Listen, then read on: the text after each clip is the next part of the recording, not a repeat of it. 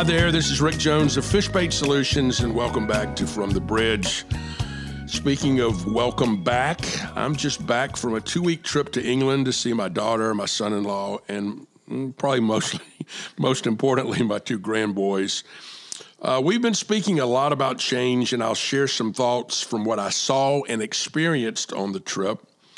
We're also going to dive deep into a discussion on the upcoming 50th anniversary of Title IX in 2022 and what that may mean for women in sports with my very special guest, Debbie Antonelli, who is one of the best college basketball television analysts out there.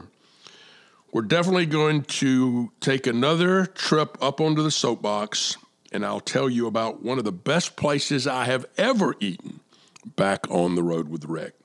So buckle up, the wind is up, and the waves are crashing, but you're safe and sound from the bridge. Yes, change is everywhere. We talked a few weeks back with Wesley Haynes about NIL and how this seismic change is affecting college sports and will for decades to come. As I mentioned earlier, I've just returned from a 2-week vacation in England. And yes, the combination of COVID-19 and the ever-existing threat of terrorism has made international travel, unfortunately, a real pain in the ass. Firstly, COVID still requires testing, and a lot of testing. When we got there, we were told that on day 2, we needed to take a test, and that if we were found to be positive, we had to quarantine for 2 weeks.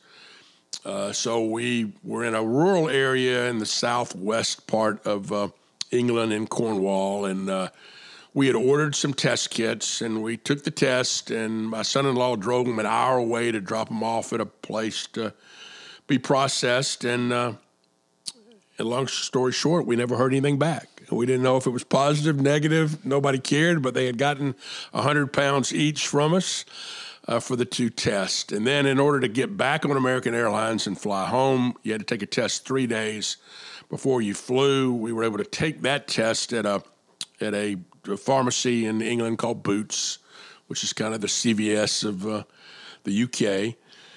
And we had a sweet young gal that took our test and immediately processed them, and we were both negative, and we were able to get back on the plane and come home. But it was interesting. The night before we flew, we stayed at a hotel at a Hilton Garden Inn right at Heathrow so that we could turn in our car and just walk to the terminal and get ahead of everything. And that night, there's a man sitting next to us, and we heard him talking. He had flown in 2 days earlier, had to take his test, and was flying out the next day and had to take a second test. And you're like, whoa, wait a minute. He's had a test 2 days before, but they're going to make him take another one, which is a little bit silly right now. But we're seeing that. I did hear where they've now they've kind of loosened some of those restrictions right now. And if you're a European that has had a vaccination, you can fly in here without any tests. So maybe I was just a little too early to be able to do that. You know, secondly, the mask rules, in my opinion, remain a little bit ridiculous, too. On the way over, you know, we had Attila the Hun as a flight attendant that, you know, wanted us to wear masks and then put them back on in between bites of dinner. You know, take a bite, put the mask back on, take another bite, which is kind of stupid. But nevertheless, we had to go through that. Fortunately, on the flight home, there was a more reasonable team that, you know, realized that if you're eating and drinking, you don't have to wear your mask. But I'm about ready to do that. I will say this, though, about masks. We have been vaccinated. I have had COVID. I have had the antibody infusion. It's still disrespectful not to wear a mask in certain places because of other people. And I don't see that as a violation of my constitutional rights. I just see it as doing the right thing and trying to, you know, to be a good human being as we get through the rest of this stuff. So my personal opinion is just to show respect where you can show respect. Thirdly, though, terrorism and airport security remain as they are. I still long for the days pre-9/11 when it was very easy and pleasant to get on an airplane. Now you pretty much get strip searched, and you have to, put your small items in a plastic bag and go through all that craziness with that. But here's a couple of suggestions for those that do travel internationally. Number one, if you don't have global entry, you need to get it.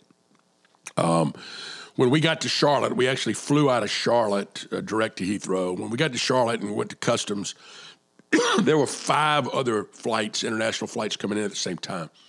So the line through customs was absolutely ridiculous, but we had global entry and there was no line. And literally you go up to a machine, they take your picture, they recognize you, they spit out a welcome back to the USA card, and you walk out of the airport. And so if you don't have global entry, you should get it. And the other plus to global entry is once you pay your $100 fee, then you also have TSA PreCheck. So it's really a really smart way to travel. The second thing is a thing called VeriFLY. It's the VeriFLY app, and it's a great app that loads your picture. If you have to take a test, it shows your immunization history, if you've had the vaccine, all kinds of things, and it could not have been easier to use, both on the outbound and the inbound. On the outbound in Charlotte, the gate agent at American Airlines, and I have no priority on American. Years ago, I had a lot of priority when we lived in Dallas, but I haven't flown them for years. I laughingly tell people I'm a god on Delta. I have so many miles. But American, I don't. So we were kind of, in the back of the bus. But the gate agent was thrilled that we had VeriFLY because she didn't have to input all that stuff into the system that slows everything down. So those are a couple of suggestions, global entry and VeriFLY. We plan a lot of international travel in 2022. We're going to Costa Rica for Charlotte's 60th birthday. We're going to France. We're going to have a house and a tour there. Going to Italy, going to Austria, and going back to England. I hope we can control this virus or at least learn to live with it because, unfortunately, we're going to have to do that.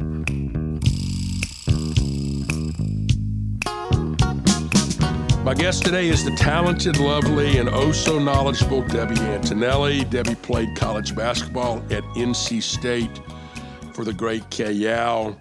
And you see and hear her a lot on both men's and women's college basketball games on ESPN and occasionally on CBS. She's the first woman to do commentary on the men's basketball tournament on CBS and Turner during March Madness. She's also a wife and a mom to 3 boys and does a significant amount of charitable work. And last but not least, she lives here in Charleston, too. We've got so much to cover today, so let's welcome my good friend, Debbie Antonelli, to the bridge.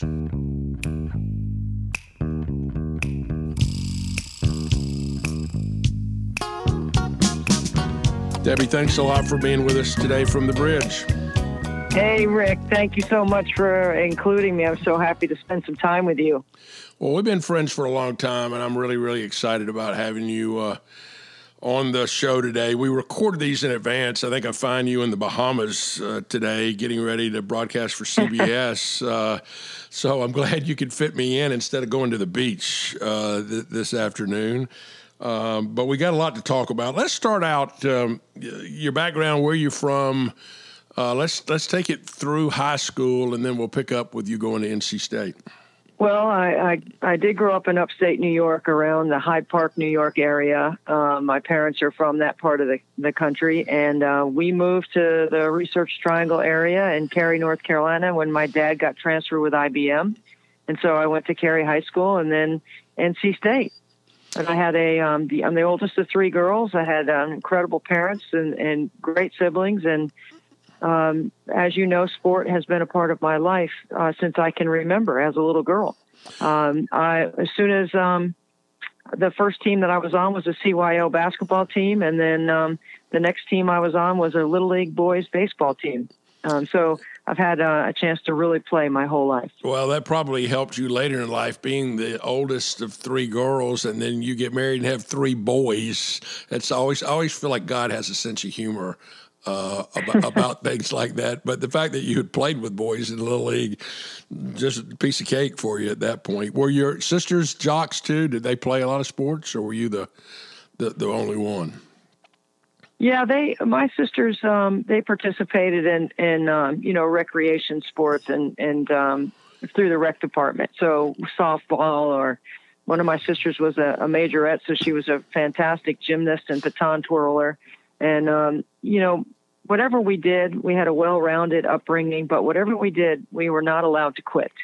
So if we started playing a sport, or like in my situation, my parents made me join the Girl Scouts, and I hated it at that time. I didn't realize the value of it until I was a little bit older. But, once you did something, you couldn't quit. And one of the things my mom had me signed up for was tap dancing. And I didn't like that either. And it wasn't until my teacher told me that Joe Namath used to tap dance, and then I was okay with it at that point. Yeah, so, exactly. Yes. Yeah. What you played? You went to NC State. Did a lot of people recruit you? Was it an easy choice going to State? It's really interesting. The times are so different now. I did not get a chance to play AAU basketball. Everything was done through the high schools, and every school in the state of North Carolina recruited me, with the exception of East Carolina at the time. But my decision came down to NC State and North Carolina. I had scholarship offers from both. And since I was introduced to women playing college basketball and introduced to women getting a chance to get a scholarship through my experiences going to NC State games, of course, I wanted to play for Kay Yow, who for 30 years became one of my incredible role models and mentors. Well, she was one of the great ones for a gazillion reasons. Clearly a great coach in terms of X's and O's and motivation and all that, but probably a better human being. And now we have the legacy for her with the Kay Yow Cancer Fund. I remember going to her funeral, and it's the only time I've ever been to a funeral where the person that's being recognized and being honored was there. Remember, she did a video Yes. at her funeral. It said, "Hey, I'm in a great place. I'm worried about y'all, not me." And I never forget that. It was just amazing, and it was just so like her to, after death, to still be serving everybody. That's exactly it. Did she coach that way? She did. That service quality is what permeates her legacy. It's how she wanted to be remembered, as somebody who tried to make it easier for someone else. And, from a basketball lens, that's the way we played the game. We played the game to make it easier for our teammates. So she counted on us to run the floor hard and make sure you box out every possession and do the things that don't show up on the stat sheet.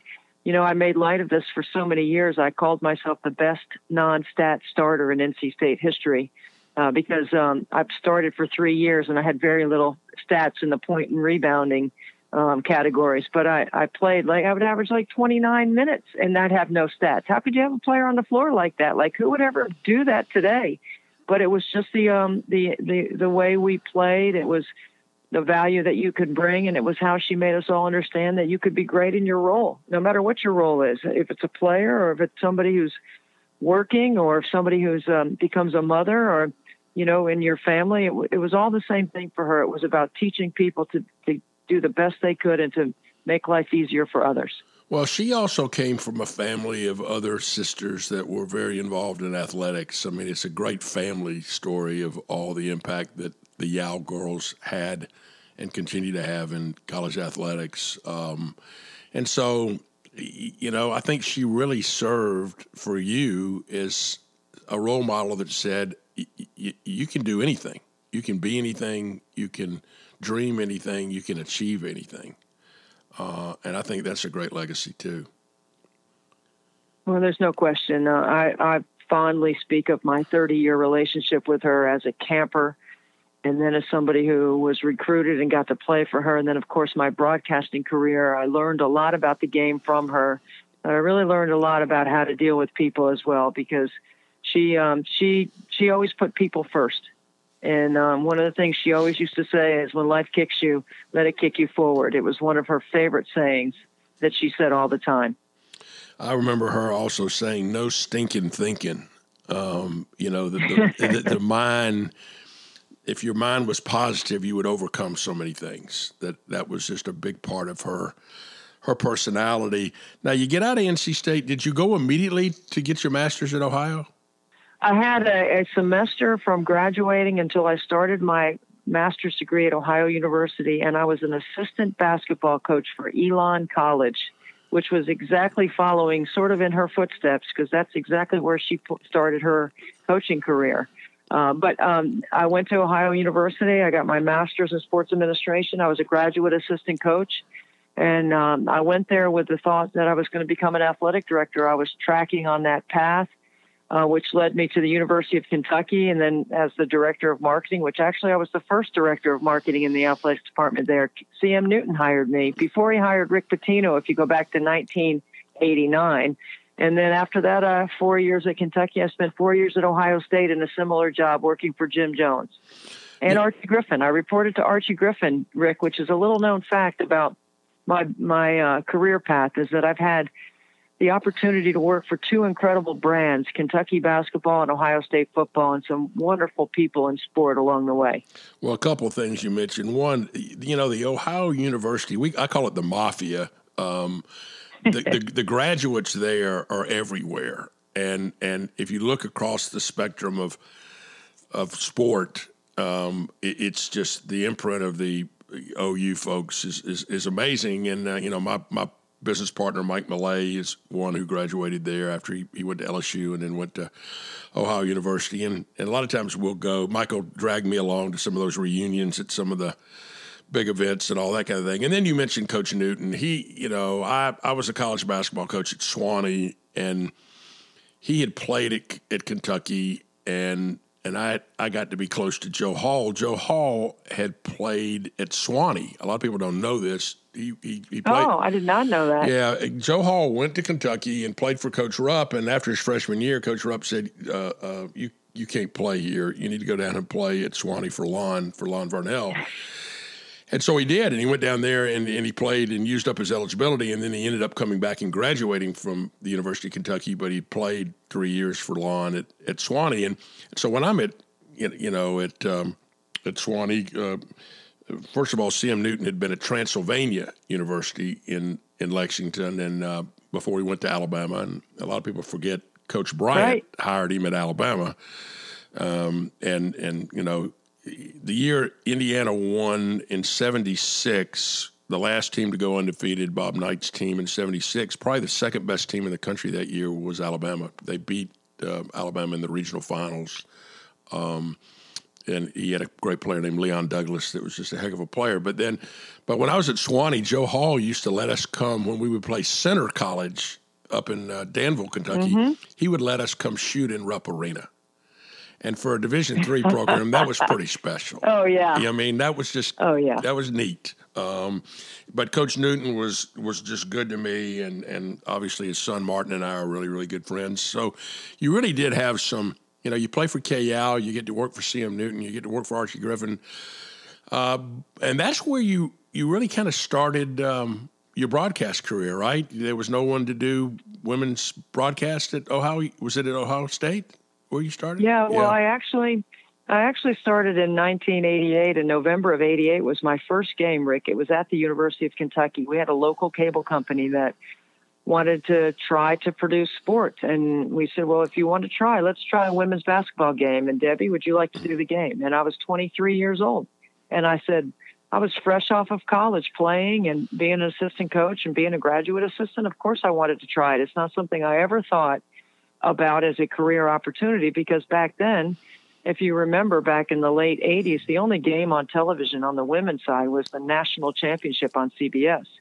So ESPN is still in its infancy, and there is not a lot of programming around women's sports back then. So I never really thought that was something that could happen for me, but I did some games. It worked into a package. Host Communications got involved, and we started producing and doing non-revenue sports at the time. Baseball got some games, volleyball got some games, but I was doing the women's basketball games. And then when I left Kentucky to take the Ohio State job, that's when I created a network there. I went to the local cable company and said, can you produce sport?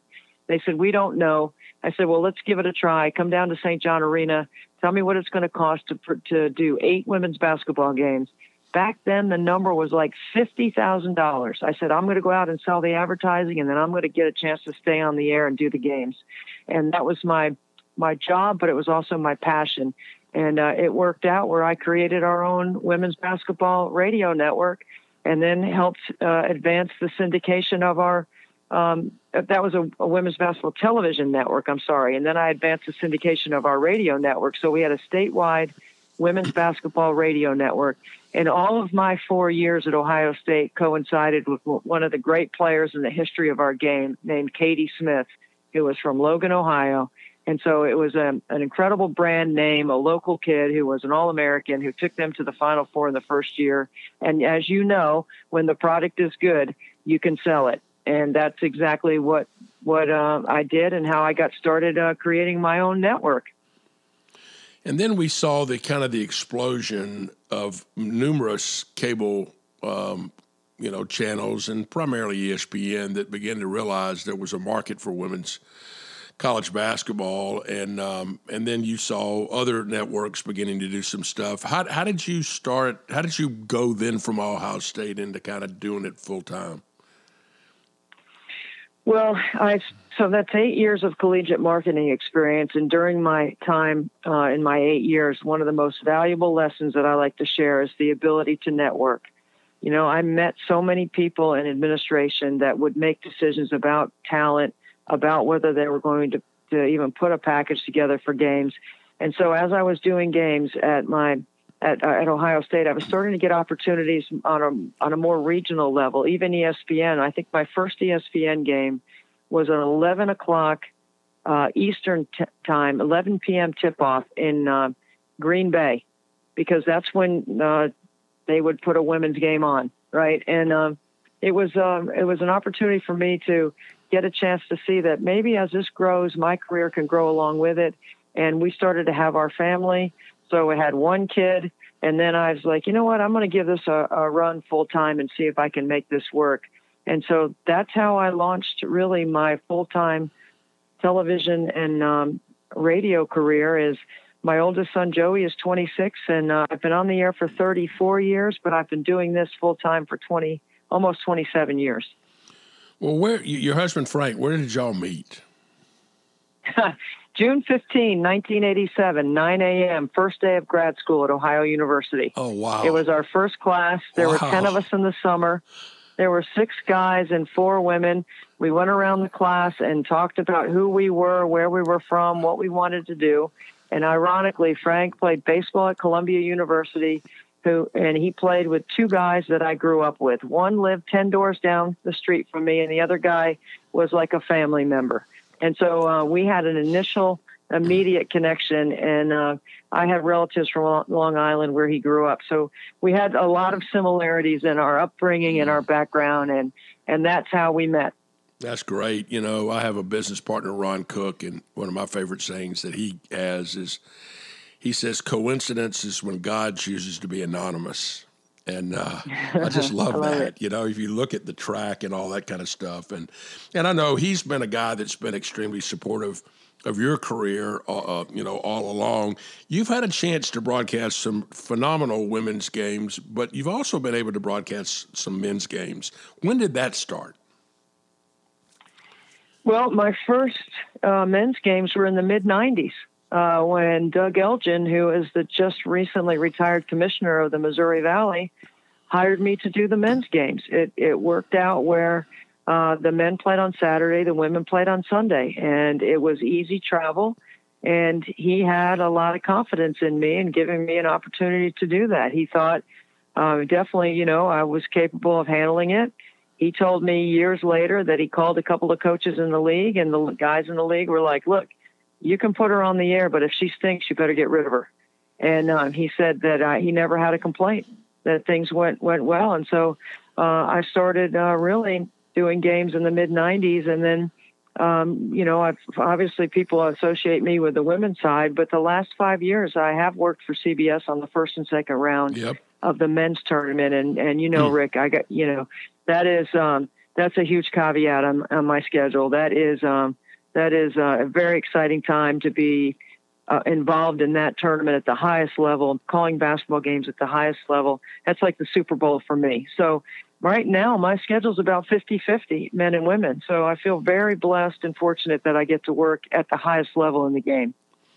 Well, you do a great job, and you're such a role model for others that maybe want to go into broadcasting, other women that want to do that.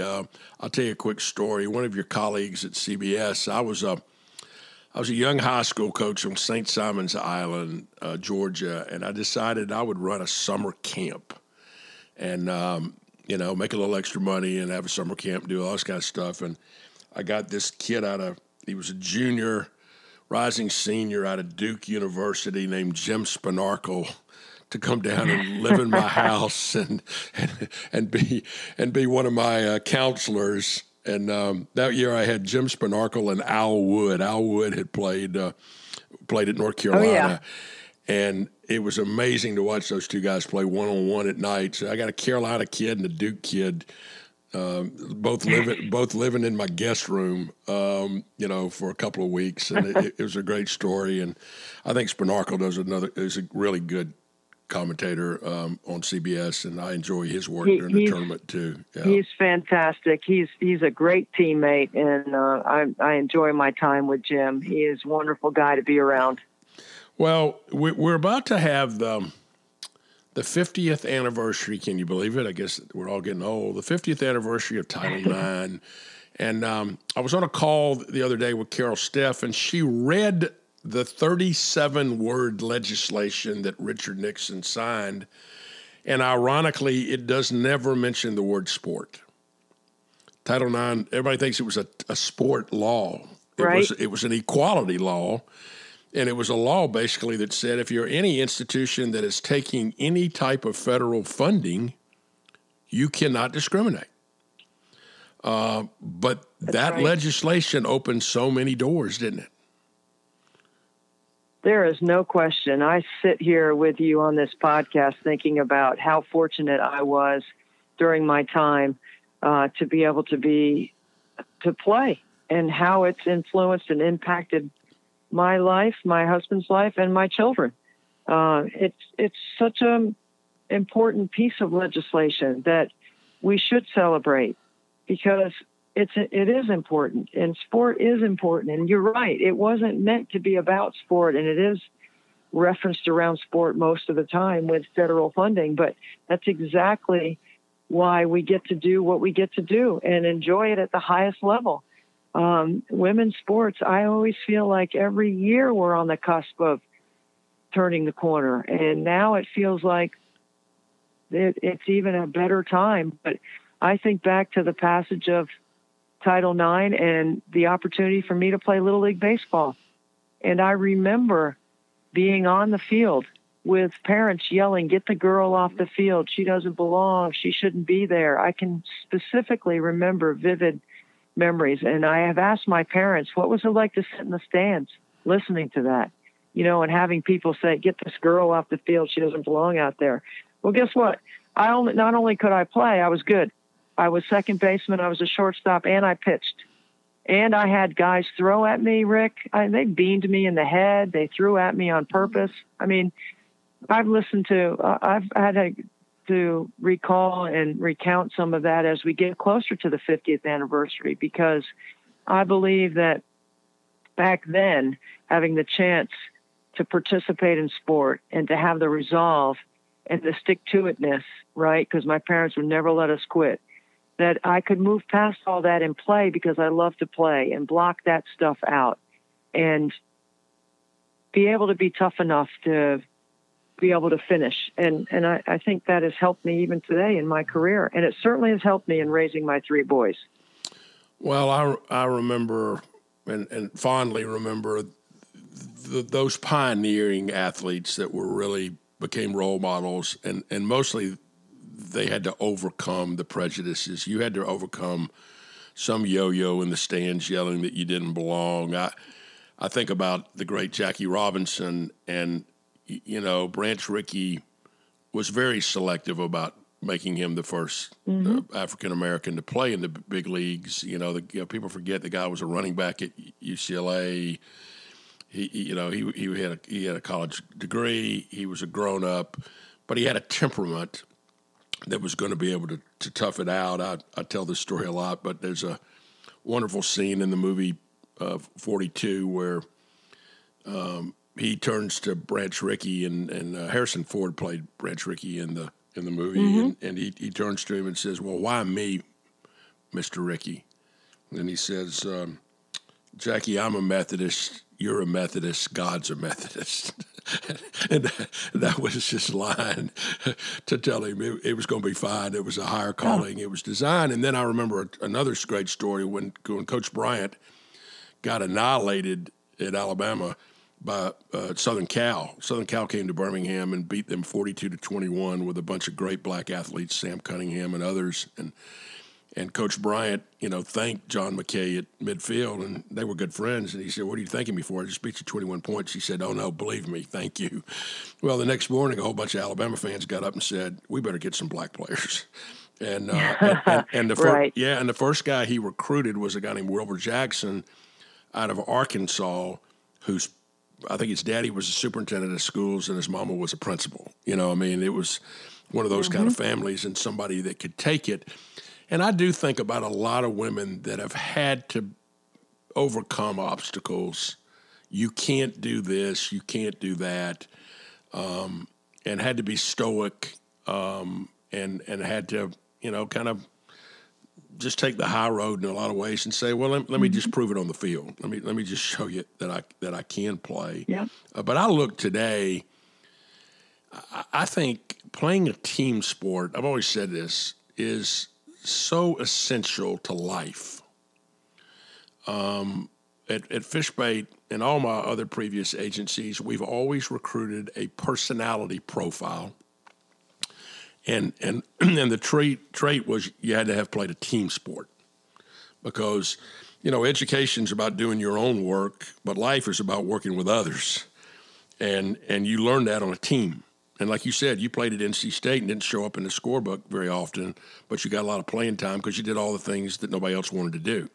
Dive for loop balls, screen, rebound, block out, pass, do those. And that's life.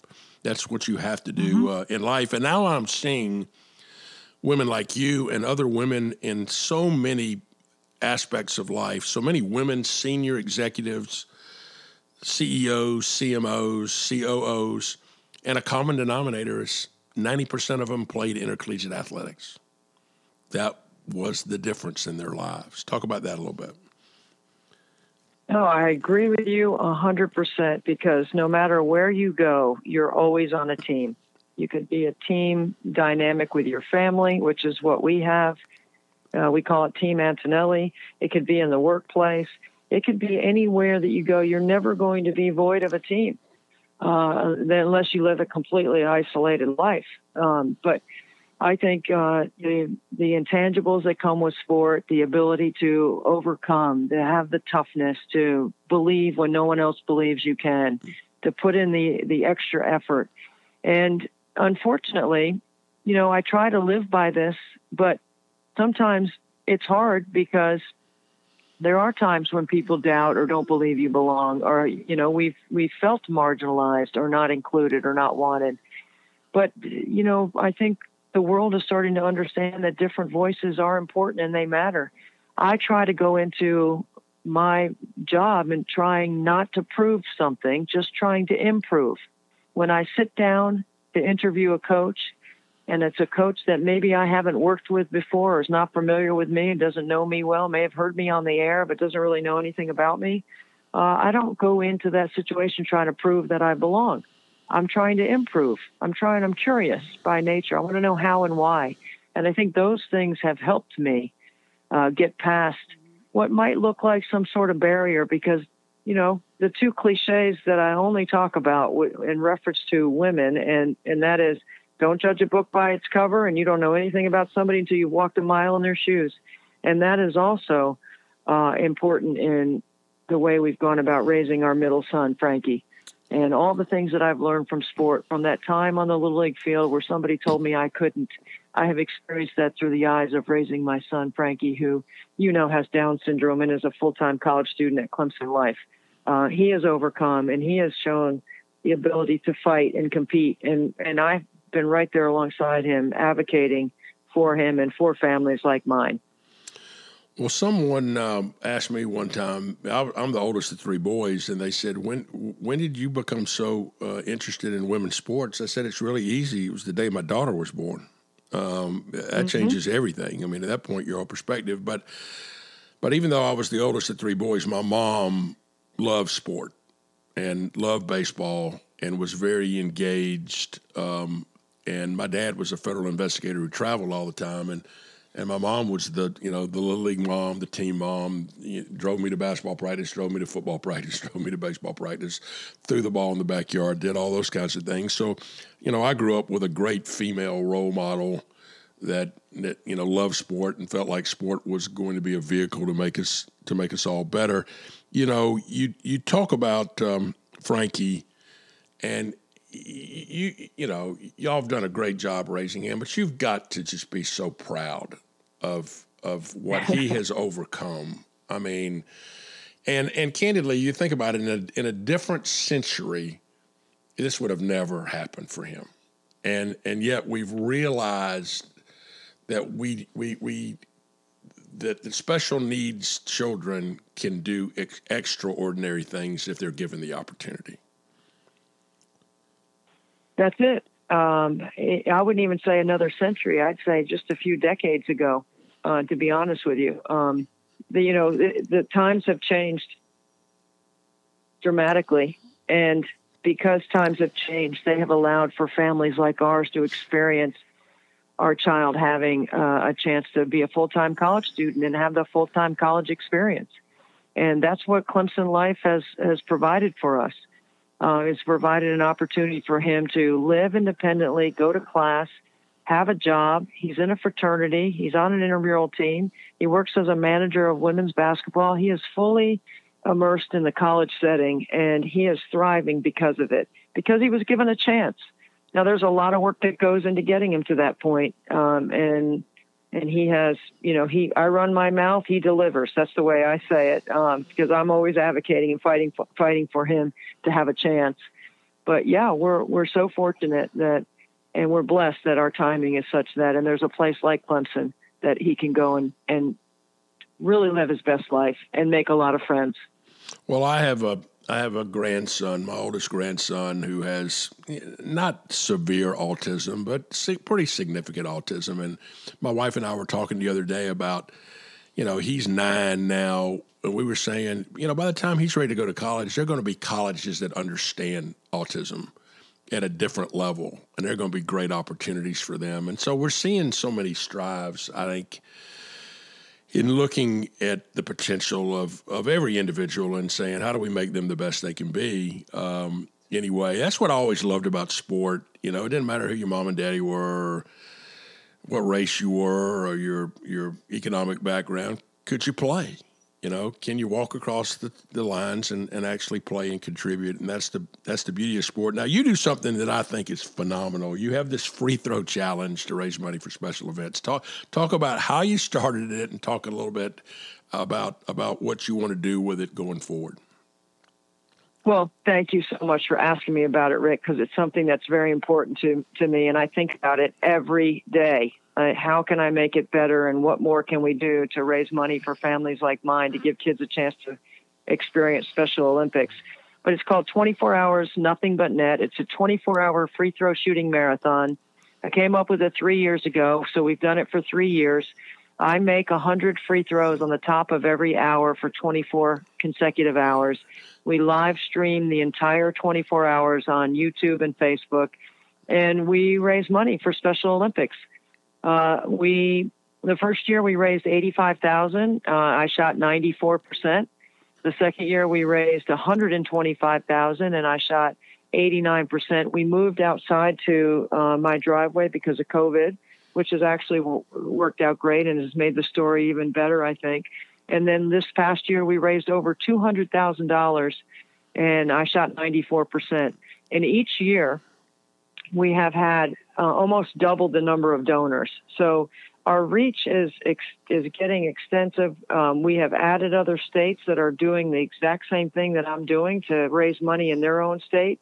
And I would really like for this one day to be like the torch run or like the polar bear plunge, where Special Olympics has another event where in each state, everyone is doing something similar to try to raise money for their respective state. In 3 years, we're over $410,000, and I'd like to see that number get to $1 million fast.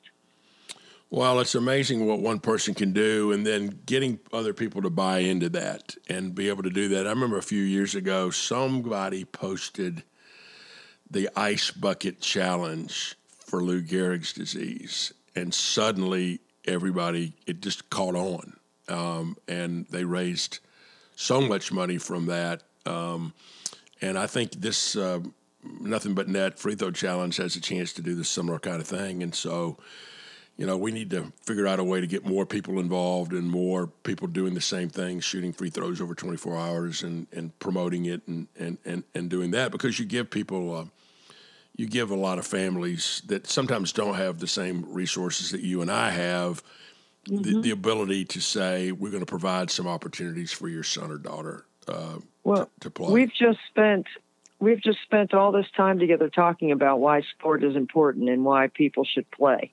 And it's no different for the intellectual disability or the physically disabled community. They need an opportunity to play and train and organize. And that's what Special Olympics does. It gives those young people a chance, and young adults a chance to compete. And trust me, if you've ever been around a Special Olympic event, they want to compete and they want to win. And it's fun to be around, and it's been such an important part of our family, and it's been an important part of Frankie's development overall. So we're really proud of him, and we're really excited about being able to help other families like ours. And your youngest is playing at Emory and Henry, and that's kind of fun too, isn't it, to watch? My mother, my daddy would come to every game. I made my mother too nervous. I mean, she just couldn't handle it. She's just like, nope, I'm not going. I can't handle it. But you've had a chance to see him play a little bit this year already. Talk about that experience.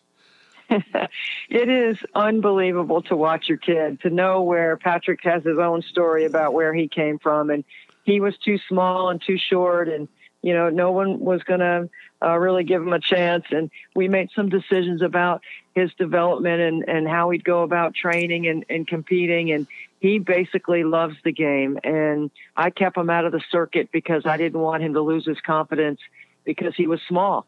And now he's grown and he's worked, and he's 5'11", and he's got a 40-inch vertical, and he has developed into a really good point guard. I like to say he's got a D1 point guard mentality and a D3 body, and he plays D2. So he's right in the middle, which really challenges him. But going to those games and watching him play is definitely nerve-wracking. I think it's the most nervous thing that I do right now. I could be on CBS or ESPN, and I'm more nervous watching Patrick. I think it's because we just want him to do so well. Yeah, I'm thinking he may end up being your coach. I mean, I've always felt like his game, he thinks like a coach. He's a point guard. Yes, he does. Yeah, I mean, he just sees it all differently than other people, and he may be that. I want to go back to our closing segment and just talk a little bit about, even though Title IX, 50 years, great opportunities. Last year at the Women's Final Four, we saw some egregious differences. We saw a post where the women's weight room was, without being derogatory, was a joke compared to what the men had. And so it seems like as far as we've come with women, we still got a ways to go. How do we get real equality? Mm-hmm.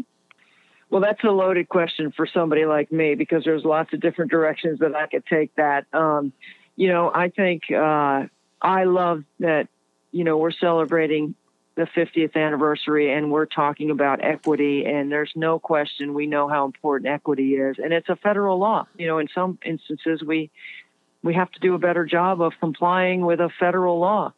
But then there's another component of it, Rick, that you and I have talked about before, and that is the economic part of the equity.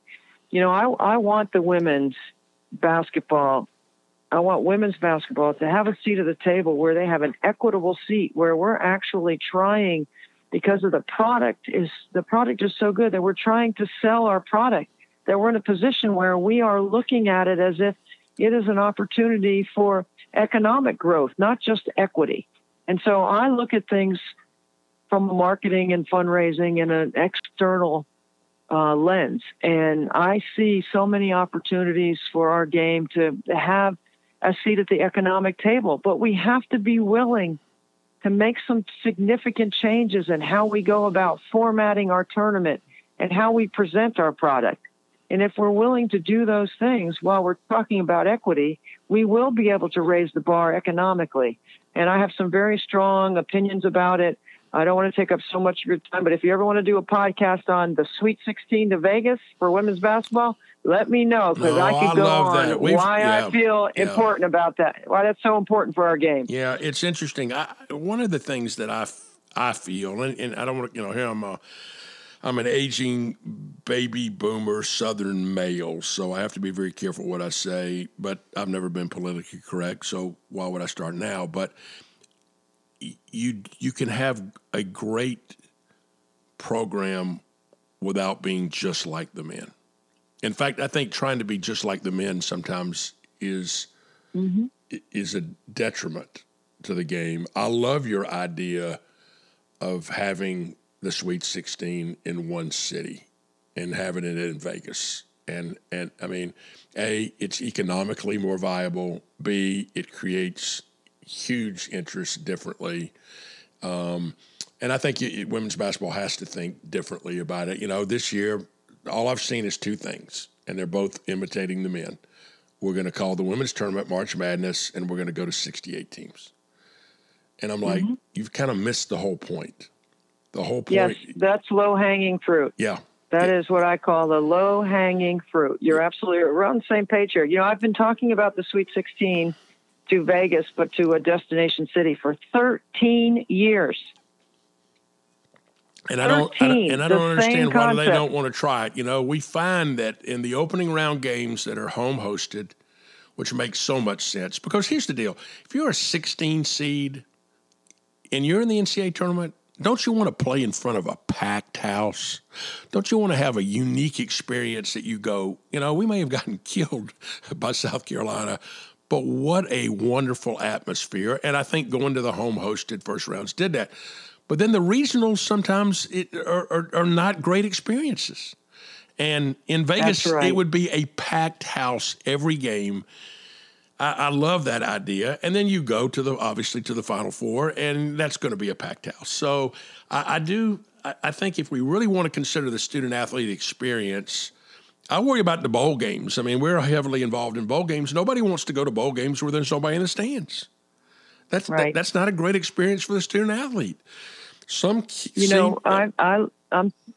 I look at it, Rick, like exactly through that lens. Let's look at it from the perspective of a fan. Okay, the way the women's game is set up right now, there's only one school, maybe two, that would consider buying tickets to a regional. But the way we're set up, and this is not to disparage UConn at all, so I'm not picking on Connecticut, but I'm just stating the fact. There is a regional in Bridgeport or Albany almost every year. UConn fans are the only ones that can put tickets for their regional underneath their Christmas tree because no one else in the country can do that. There's no way the NCAA is not going to send UConn to Bridgeport. They're going to send them there. They're going to be a first or a second seed. Most of the time, they're going to be the first seed, and they earn it. But no one else can do that. If you're a fan of the game at any other part of the country, you have to wait until Monday of Selection Monday. And then you're going to go, if you're good enough, you're going to play at home. But then you don't know where you're going for a regional. How do you expect fans to support our game when they don't even have the timeline to be able to do so? So we have that inequity right there for the fan is the way I'm trying to present it now. We want to grow the game. For 30 years, we've been doing it the exact same way. Why do we have to move it around? Moving it around doesn't actually grow the game. No, I love what we've done. The venue. I love what the NCAA's done with baseball and softball. Exactly. Those cities have adopted to where it becomes an amazing experience for the student athlete and for the fan. If you're a great softball program, you're going to Oklahoma City. I mean, so. And the coaches like it. Yeah. However, we've not been willing to take a risk because we have done it like the men. And you're right. Our rules aren't even the same. Men's and women's basketball rules are not the same. There's so many differences in the way the game is presented. We have quarters. For some reason, everybody feels like we got to speed up the game. Okay, the men's game is, the women's game is like 250 on the average. The men are over 2 hours on the average. Okay, so there's just so many differences in the way our games are presented. We don't have to do the same thing that the men are doing. And yes, March Madness has been available to the women, and they chose not to use it. Going to 68 is just low-hanging fruit. It gets you equitable, but we're still missing the point about economics. And I think we are set right now with the way the product is, how good our game is, how balanced the sport is across the country. As at the time of our taping, South Carolina just beat UConn in the battle for Atlantis. And then I'm here at Baha Mar, and we've got 4 of the top 7 teams in the country playing in our women's event. We've got we've got NC State, Maryland, Indiana, and Stanford. Okay, nobody has a tournament like that. Okay, so our product is good, and we need to celebrate our product, and we need to put it in front of people in the right presentation. And baseball and softball have made Omaha and Oklahoma City destination cities when they weren't destination cities for those sports when they started. We need to do the same thing on the women's side. I agree. One of my favorite sayings is the old Einstein definition of insanity, doing the same thing over and over again, hoping for different results. I'm hoping that coming out of the Kaplan report, that there's going to be meaningful change and not perfunctory change or, like you said, low-hanging fruit change. But we'll watch it. Hey, good luck the rest of the basketball season. I tell people that you and I see each other more on planes than we do in Charleston. And we both live here, but I see you on an airplane all the time, and we're always off. And it's usually an early flight and a late flight. We're always running someplace and all that. But listen, I appreciate you being with us today. Ladies and gentlemen, that's Debbie Antonelli, who is one of the best people I know. Debbie, thanks for being with us. Rick, thank you so much. I'll see you soon.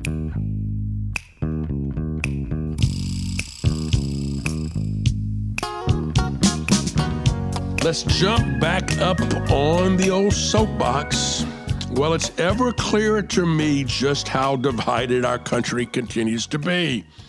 The recent elections in Virginia, which led to a victory for the Republican candidate for governor, and the election in New Jersey, which led for a victory for the incumbent Democratic governor, both of these elections substantiated our divisions and that no one party has any mandate at all for any legislation without engaging with the opposition. When you win 50.5 to 49.5, that is not a mandate either way. So I'm sick and tired of hearing from pundits and extremists from both sides of the aisle talk about these supposed mandates. And I'm even more tired of one party with a slight control trying to cram legislation down our throats. And I mean either party. Sometimes I wonder if I might indeed be actually in the majority. I'm a moderate, both socially and fiscally.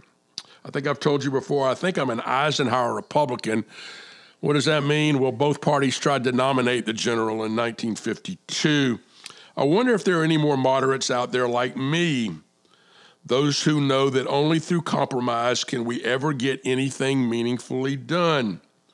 Of course, there's little drama with moderates, and we don't drive gross rating points for CNN or Fox News. And maybe that's why no one ever talks about us. And that's my view from the soapbox.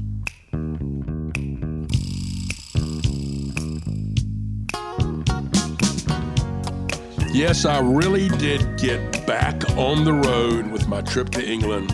And I ate at a lot of great new places. I had wonderful fish and chips, great Indian food, a memorable French meal, and lots of wonderful fresh seafood. but the best meal I had was at the George Hotel in Stamford in the rural Midlands of England. Stamford is a very charming town, and they've made lots of movies that were filmed there, like Pride and Prejudice and The Da Vinci Code and a bunch of others. The George Hotel opened its doors in 1597. Yes, you heard me correctly, 1597. It was on the original post road, and it was what was called a coach hotel. So you got your horse and your coach, and you traveled north from London. And the hotel still has the space where you could drive a cart, a horse and coach into the very inn. We dined in the Oak Room restaurant, which is one of two restaurants in the hotel. The Oak Room is their formal dining room. And I'll tell you an interesting story. Normally when I travel internationally, I always have a sport coat. But this time I decided not to check any bags. So I took 2 small bags on the airplane. I just didn't have any room for a sport coat. I didn't have one. Well, this formal dining room required a sport coat. So I told the person when we made the reservation that I didn't have one. She said, "Well, do you have a nice shirt?" I said, "Yes, I do." And she said, "Well, we'll be fine. We'll loan you a coat to walk in, and then we'll let you lay it on the back of your chair." And when I got the deal, they said, "Oh, Mr. Jones, we've already checked your coat in the cloakroom." So we had a good laugh about that. But we did eat here in the Oak Room. I had a very traditional British dinner of roast beef from a cart carved tableside. Of course, it was medium rare, very thinly cut, with lots of gravy and horseradish on the side. Came with Yorkshire pudding, and for those of you that don't know Yorkshire pudding, it's like a pastry. It's almost like a croissant that you ladled tons of gravy on. That's just an amazing dish. Also had potatoes roasted in duck fat and a side of Jerusalem artichokes prepared 3 different ways. Charlotte and I had a great bottle of Italian red wine. It was simply an amazing meal and a great way to end our trip. The Oak Room at the George Hotel in Stamford, England, on the road with Rick. If you get to England, you need to eat at this place. Well, that's our show for today. Thanks to my good friend Debbie Antonelli for being my guest, and to you for listening in. I hope you'll join us again next week from the Bridge.